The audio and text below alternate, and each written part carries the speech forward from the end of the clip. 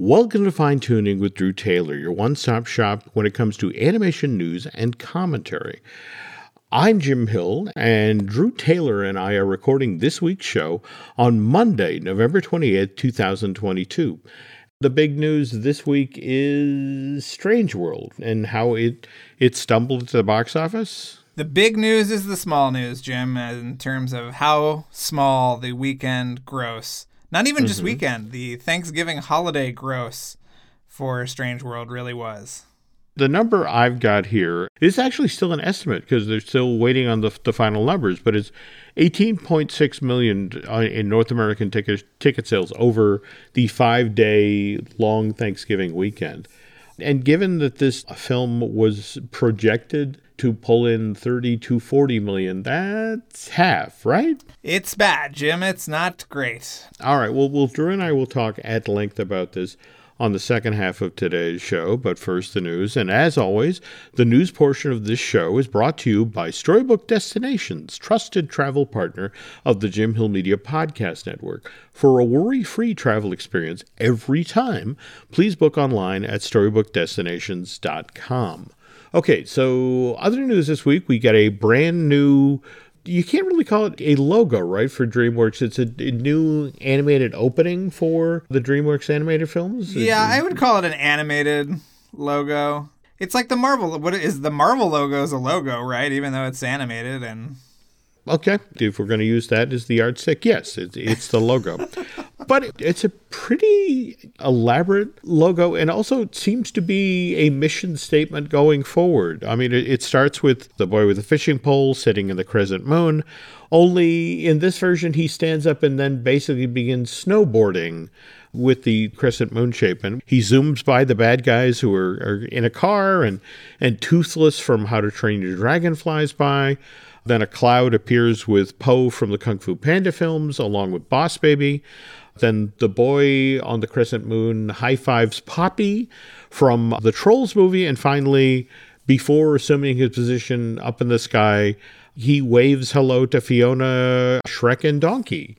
What's been kind of intriguing ever since Universal bought DreamWorks back in April of 2016 for $3.8 billion, we've been hearing about Chris Meledandri from Illuminations now writing her in the DreamWorks films, them sort of focusing in on the core franchises. And this sort of puts the core franchises right in the front window, doesn't it? Well, the mission statement of DreamWorks going forward is going to be a little bit broader. As far as I know, they're doing sort of one franchise movie and one original a year. And the originals obviously are supposed to generate franchises. The original for next year I don't think has been announced yet, but it sounds really great. And there's obviously another Trolls is the franchise movie. Obviously, we have Puss in Boots: The Last Wish, which is coming out December 21st.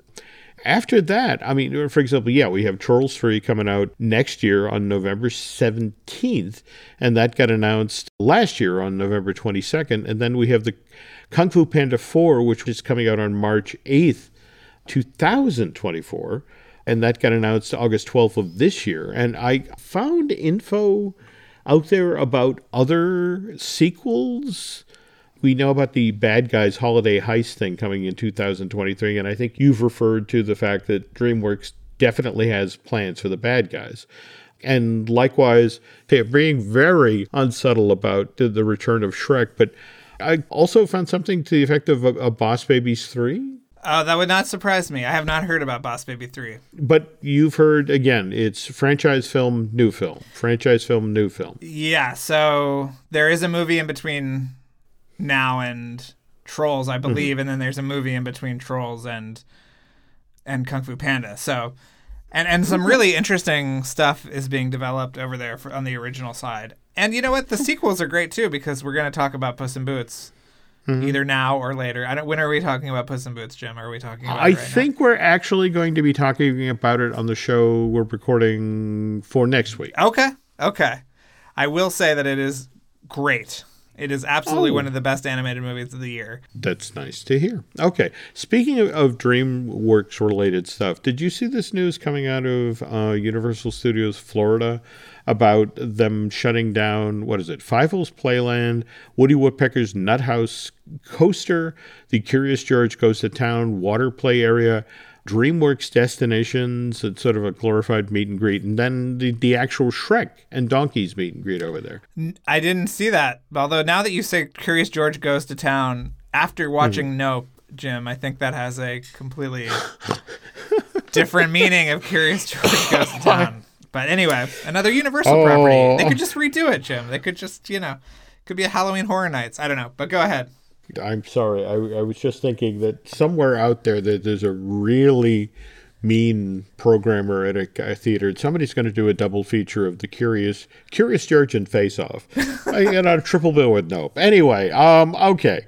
All of these attractions closed down. This is, if you remember this park, there's the Animal Actors show and there's the E.T. show. And these are all of the family-friendly attractions that are sort of crammed into that same area. But they all close on January 15th, 2023. And very strong rumors about a new DreamWorks-themed land being put into this section of the park with a couple of different rides keying off of different DreamWorks franchises. And this comes on the heels of the new Minions Villain Con attraction, which is being loaded into the old Shrek 4D theater.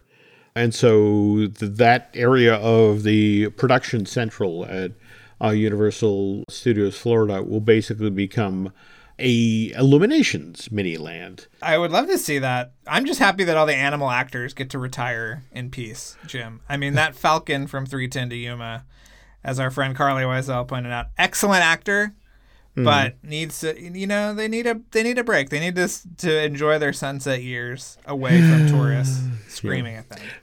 Now, correct me if I'm wrong, it's the animal actors on the West Coast that's closing? Correct. On the upper lot. And isn't there some sort of special effects show that's also... I mean, this is where the Fast and the Furious coaster that leaked, early this year, this is where that's supposed to go, right? Yeah, that's the load area for the Fast and Furious coaster. Supposedly, Jim. Who's to say? There we go. Yeah. Allegedly, reportedly, supposedly. Yes. Our good, close, personal friends. Okay. But it'll be interesting because that's the theater that they use for the Jabberwockies every year for Halloween Horror Nights. So I'm interested to see where they'll do that, or if they'll repurpose something else, or what. Interesting to see. Speaking of interesting to see, you had said such nice things about Mickey Story of a Mouse that I made a point this weekend to sit down and watch that on Disney Plus. And I actually love the fact that this is built around basically Eric Goldberg, Mark Henn, and Randy Haycock animating, a new, you can't call it a short. I mean, it really is too short for a short, but sort of a birthday tribute to Mickey. But I remember you being surprised at how much stuff was in this and what they touched on. And I have to concur. I think they did a great job with this one. Yeah, it's a really fun documentary. I wish that short was longer because it's really cool what they kind of tease, which is the kind of Into the Spider-Verse Mickey Mouse world, but we don't really get to see that. And some of my favorite Mickey eras were left out, but yeah. All true. Yeah. All true. But on the other hand, it was honestly such a joy to see those guys pushing pencils around, just sort of like, yay, hand drawn at Disney. On the other hand, we also have a new CG from Disney, actually coming out on Disney Plus, tail end of this week. We have Diary of a Wimpy Kid, Roderick Rules, and this is directed by Luke Cormican and written and produced by Jeff Kinney. But who did voice work for this thing? But Edward Asner, who, again, we lost last year on August 29th. And I was over at IMDb just to see, so is this the last time we'll hear from Ed? And it's like, not even close. He's got 5 more projects coming out through 2023. I want to say 2 on camera performances and then 3 voice things. And while we're mentioning Edward Asner, the Ed Asner Family Foundation, I think last year we talked up the It's a Wonderful Life table read that they do. Yes. And they're doing it again this year. And Brendan Fraser, he's going to be doing the voice of George Bailey for this thing. So it's a lot of really talented people. And in this case, this year's edition, it's Seth Rogen, it's Fred Armisen, it's Gene Smart, Ken Jeong. Even Brett Spiner from the Star Trek is going to be taking part of this thing. Also going to be hosted by Tom Bergeron. And the money goes to a really good cause, folks. It's the Ed Asner Foundation. It benefits children with autism. This is December 11th. It's going to run from 5 to 10 p.m. Pacific time.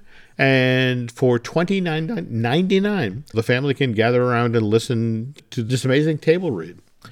Anyway, speaking of holiday-related stuff, Drew, we have not talked about how you spent your Thanksgiving. And you were out in Palm Springs, weren't you? Or? I was. It was a great crossover event, Jim. I got to see Len from the Disney Dish. We hung out and had lunch. It was great. And just did a lot of nothing, which is really the best vacation you can ask for these days. Okay. So what do they do much by way of holiday decorations out in Palm Springs? I mean, the last time I was out there, they had the giant Marilyn Monroe statue doing the 7-year itch pose, her on the subway crate. Then you must have been out here recently, because that's a pretty recent statue.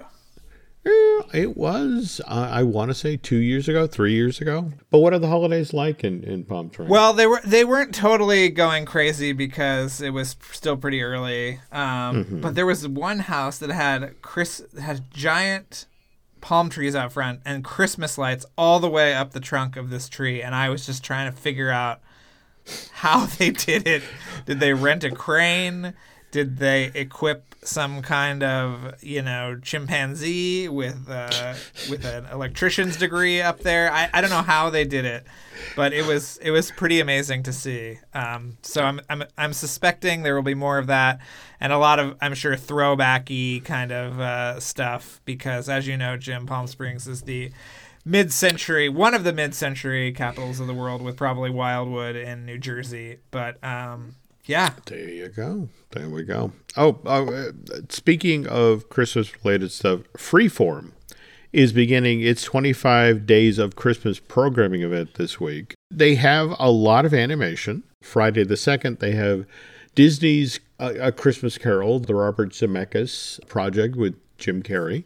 And then on December 3rd, they have both of the Mickey Once Upon a Christmas and Mickey Twice Upon a Christmas.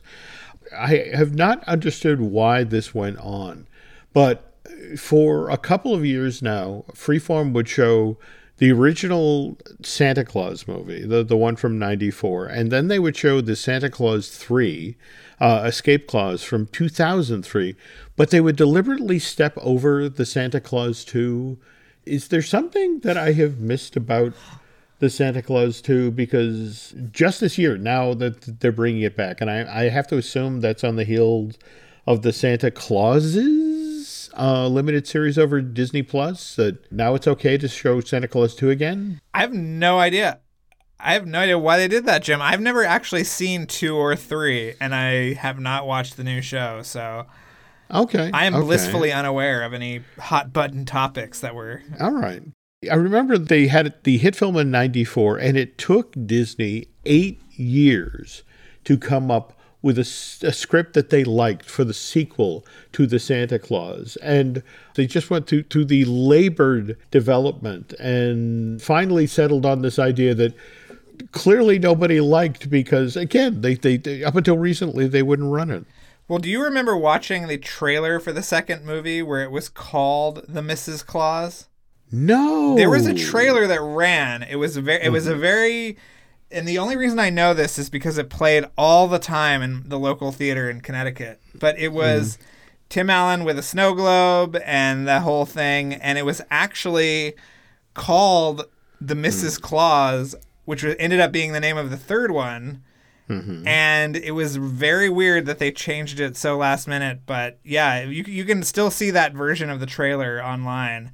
So yeah, maybe 2 was just not anybody's favorite to make or something. But yeah, okay, all right, we'll drill down. We'll find something else, and then if we jump ahead to Sunday, December 4th, we have Tim Burton's Nightmare Before Christmas. And did we talk about the information that Henry Selick shared about a month back, in the middle of all of the press he was doing for Wendell and Wild, about how the name of Nightmare Before Christmas changed 3 months before it was released? 4 months? Yeah, it was basically just Henry sort of taking umbrage at the Tim Burton's The Nightmare Before Christmas name, and that he was not told about it, and that it kind of threw him off, and that everyone thinks that Tim Burton directed the movie when it was really directed by Henry. But as we know, that movie went through many changes right before release. It went from being a Disney movie to being a Touchstone movie, and is now back to being a Disney movie.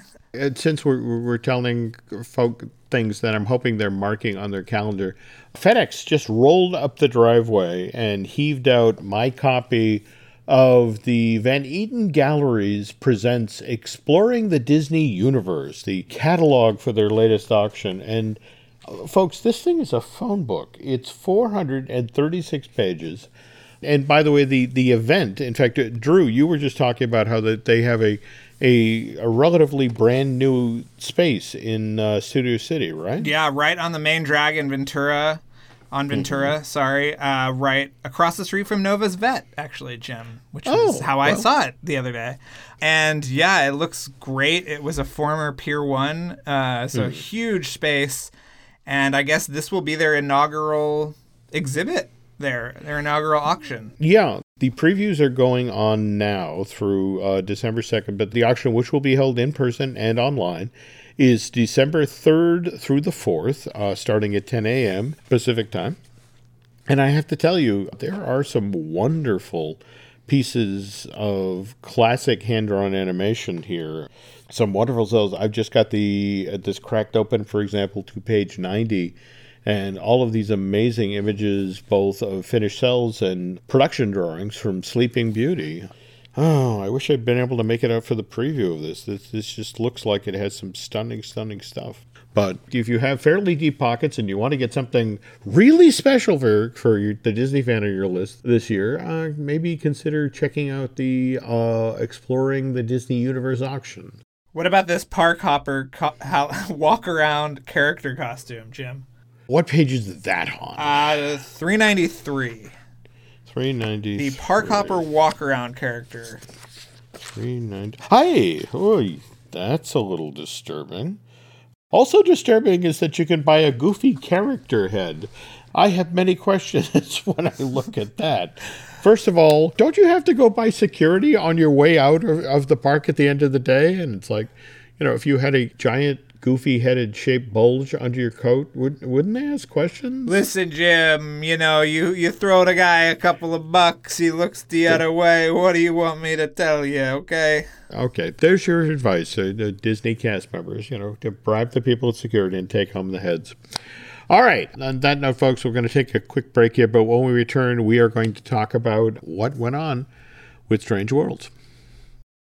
This episode is supported by FX's Clipped, the scandalous story of the 2014 Clippers owner's racist remarks captured on tape and heard around the world. The series charts the tape's impact on a dysfunctional basketball organization striving to win against their reputation as the most cursed team in the league. Starring Lawrence Fishburne, Jackie Weaver, Cleopatra Coleman, and Ed O'Neill. FX's Clipped, streaming June 4th, only on Hulu. When you need mealtime inspiration, it's worth shopping Kroger, where you'll find over 30,000 mouth-watering choices that excite your inner foodie. And no matter what tasty choice you make, you'll enjoy our everyday low prices, plus extra ways to save, like digital coupons worth over $600 each week. You can also save up to $1 off per gallon at the pump with fuel points. More savings and more inspiring flavors make shopping Kroger worth it every time. Kroger, fresh for everyone. Fuel restrictions apply. Another day is here, and you're ready for it. What to wear? Check. Breakfast, lunch, and dinner? Check. Planning for what's next and how to save for it? That's where Bank of America can help. For your financial to-dos, Bank of America has experts ready to help get you closer to your goals. Get started at one of our local financial centers or 24/7 in our mobile banking app. Find a location near you at bankofamerica.com/talktous. What would you like the power to do? Mobile banking requires downloading the app and is only available for select devices. Message and data rates may apply. Bank of America N.A., member FDIC.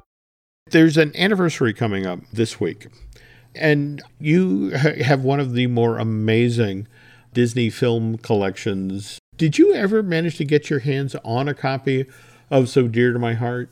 No, I never did. I don't know if I've ever seen, well, I must have seen So Dear to My Heart, but it's just so hard to find these days, and I'm not really sure why. Do you have any insight? It was released in 86 on home video, re-released in 92. Then was made part of the Disney Masterpiece Collection in 94. But again, it never had huge sales.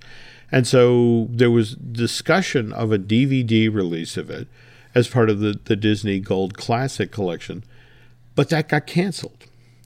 And it was released in the U.S. in July of 2008 as a Disney Movie Club exclusive. Yes. And that was it. That's the only time that this has come out. But it's one of these weird little films that is of such historic importance for Disney, because this is the film that inspired Walt to create. Have you ever heard of the Disneylandia thing, the traveling exhibit of miniatures that he was going to do around the country? No, I don't think. I mean, I'm sure it was at the museum, but no. If you go to the One Man's Dream exhibit at Disney's Hollywood Studio, they actually have the Granny Kincaid's cabin. It's this miniature that Walt himself built. And Granny Kincaid was the character that Beulah Bondi played in the So Dear to My Heart film, which was released in November of 48. And so Walt makes this, actually brings Beulah back to the studio long after the films are made to read this 2-minute long narration. And the notion was that, okay, I built one of these. I will build 18 more of them, and then I will send these things out on a tour of the country. And I mean, this really got far along, Drew. In January 51, Walt actually, contacted a specialist who created showcases, literally with the idea to put these miniatures in so the public could view them, but they couldn't touch them. And March of that same year, 1951, Walt turns to Harry Teitel and asks him to set up, look into the logistics of what it would take to send a set of Disney-sponsored miniatures out into the world. And somewhere along the line, Walt changes his mind. He's like, no, I'm going to use these as part of that Mickey Mouse park I'm going to build across the street. And if you look into the materials that he put together to show the Burbank City Council in March of 52, again, it's describing Grandma Kincaid or Granny Kincaid's cabin. But seriously, if you're ever at Disney Hollywood Studios, because I know that the One Man's Dream exhibit isn't, I don't want to say it's not long for this world, but they are talking about within the next year or so doing a refresh. I mean, face it, we're about to have the Disney 100 celebration kick off in 2023, and there's been a lot of stuff in there for a long time. And frankly, if you're doing the 100-year history of the Disney company, you need to update that. So a number of these exhibits will probably disappear out of that. So you want to take a look at Granny Kincaid's. Next time you're at the studio, swing on in there.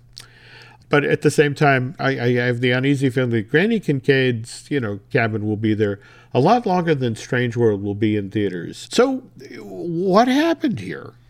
Well, I think it was the perfect storm of things converging, Jim. Okay. But first of all, did you see the movie?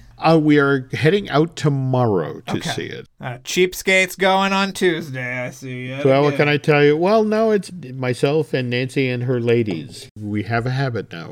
We're old people. We go to matinees. Well, I think, number one, Disney has trained audiences to wait 30 days to see animated movies, or to not even have to wait at all, in the case of several Pixar movies. And so I think that, looking at the price of going to a theater and hiring a babysitter and all of that, it's a lot. And I think that, Strange World will 100% be on Disney Plus by Christmas, just like... Oh, certainly. Right, like Encanto. Like they said that was probably going to be the case. And so, there was other stuff. There was Black Panther to watch. I think they kind of cannibalized themselves. And they'll wait for Avatar to see Avatar in theaters. But so I think it was that. I think it is maybe one of the worst marketing campaigns Disney has ever done.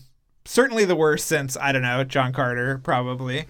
That just didn't sell what the movie was and why you should see it. And also this movie hinges around a really big twist, a third act twist. And I think that also just paralyzed them in terms of saying, like, we don't know what to do with this. We have no clue how to sell this movie around this twist. We can't give it away, obviously. And yeah, it's just kind of impossible to boil it down into something that is easily digestible. There's also some kind of political and, LGBTQ stuff in the movie that I feel like they were worried about having to deal with in the marketing materials. So it was a perfect storm. And what's so interesting about the low gross, right, is that it is the worst opening weekend since Treasure Planet, I believe, right? Isn't that the stat? Yeah, but Treasure Planet went into theaters against the second Harry Potter film, or was it the third? And by then, I think Disney should have been aware of what was going on with Harry Potter. It was a buzzsaw. The winds were changing, Jim. The winds were changing.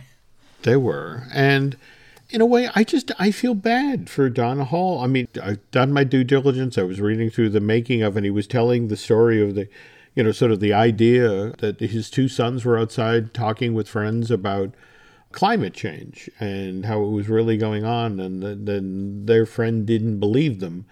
And Don was looking to do a story in this sort of space. And when you think about, how he partnered with Roy Connolly, who I think of as one of the braver producers at Disney, that whenever he, Roy tackles something, whether it's Hunchback of Notre Dame or that sort of thing, there's always a great looking film that has some good stuff in it. But I've also had friends reach out to talk about how it seems like there was an awful lot of thought put into the world building, but the characters didn't seem quite as evolved as the world. Did you buy into that at all, or? Yeah, I mean, I liked the characters a lot. I don't know if they are the most well-defined characters in the Disney canon. And maybe when your entire movie hinges on such a huge theme, like you're talking about this kind of environmental theme, that maybe the characters are a means to an end rather than a kind of engine for the storytelling. But clearly a lot of thought went into the characters if you're going to have an openly gay, Disney hero. That's a pretty big deal. I agree. And also, you look at things like Treasure Planet, which over time, people who came to love that movie. And just because you die at the box office doesn't mean that further on down the line you won't be beloved. The Rocketeer is the example of that. Walt Disney himself, when he won the Jean Hirschhold Award, this was 41, I want to say. It was after Fantasia had been released to theaters, and Walt came to the stage and started to weep. And he then, in part of his speech thanking the Academy for giving him the Jean Hirschhold Award, he apologized for Fantasia. Seriously, you can go read the transcript of Walt saying, sometimes you overreach, but we're going to return to our core values.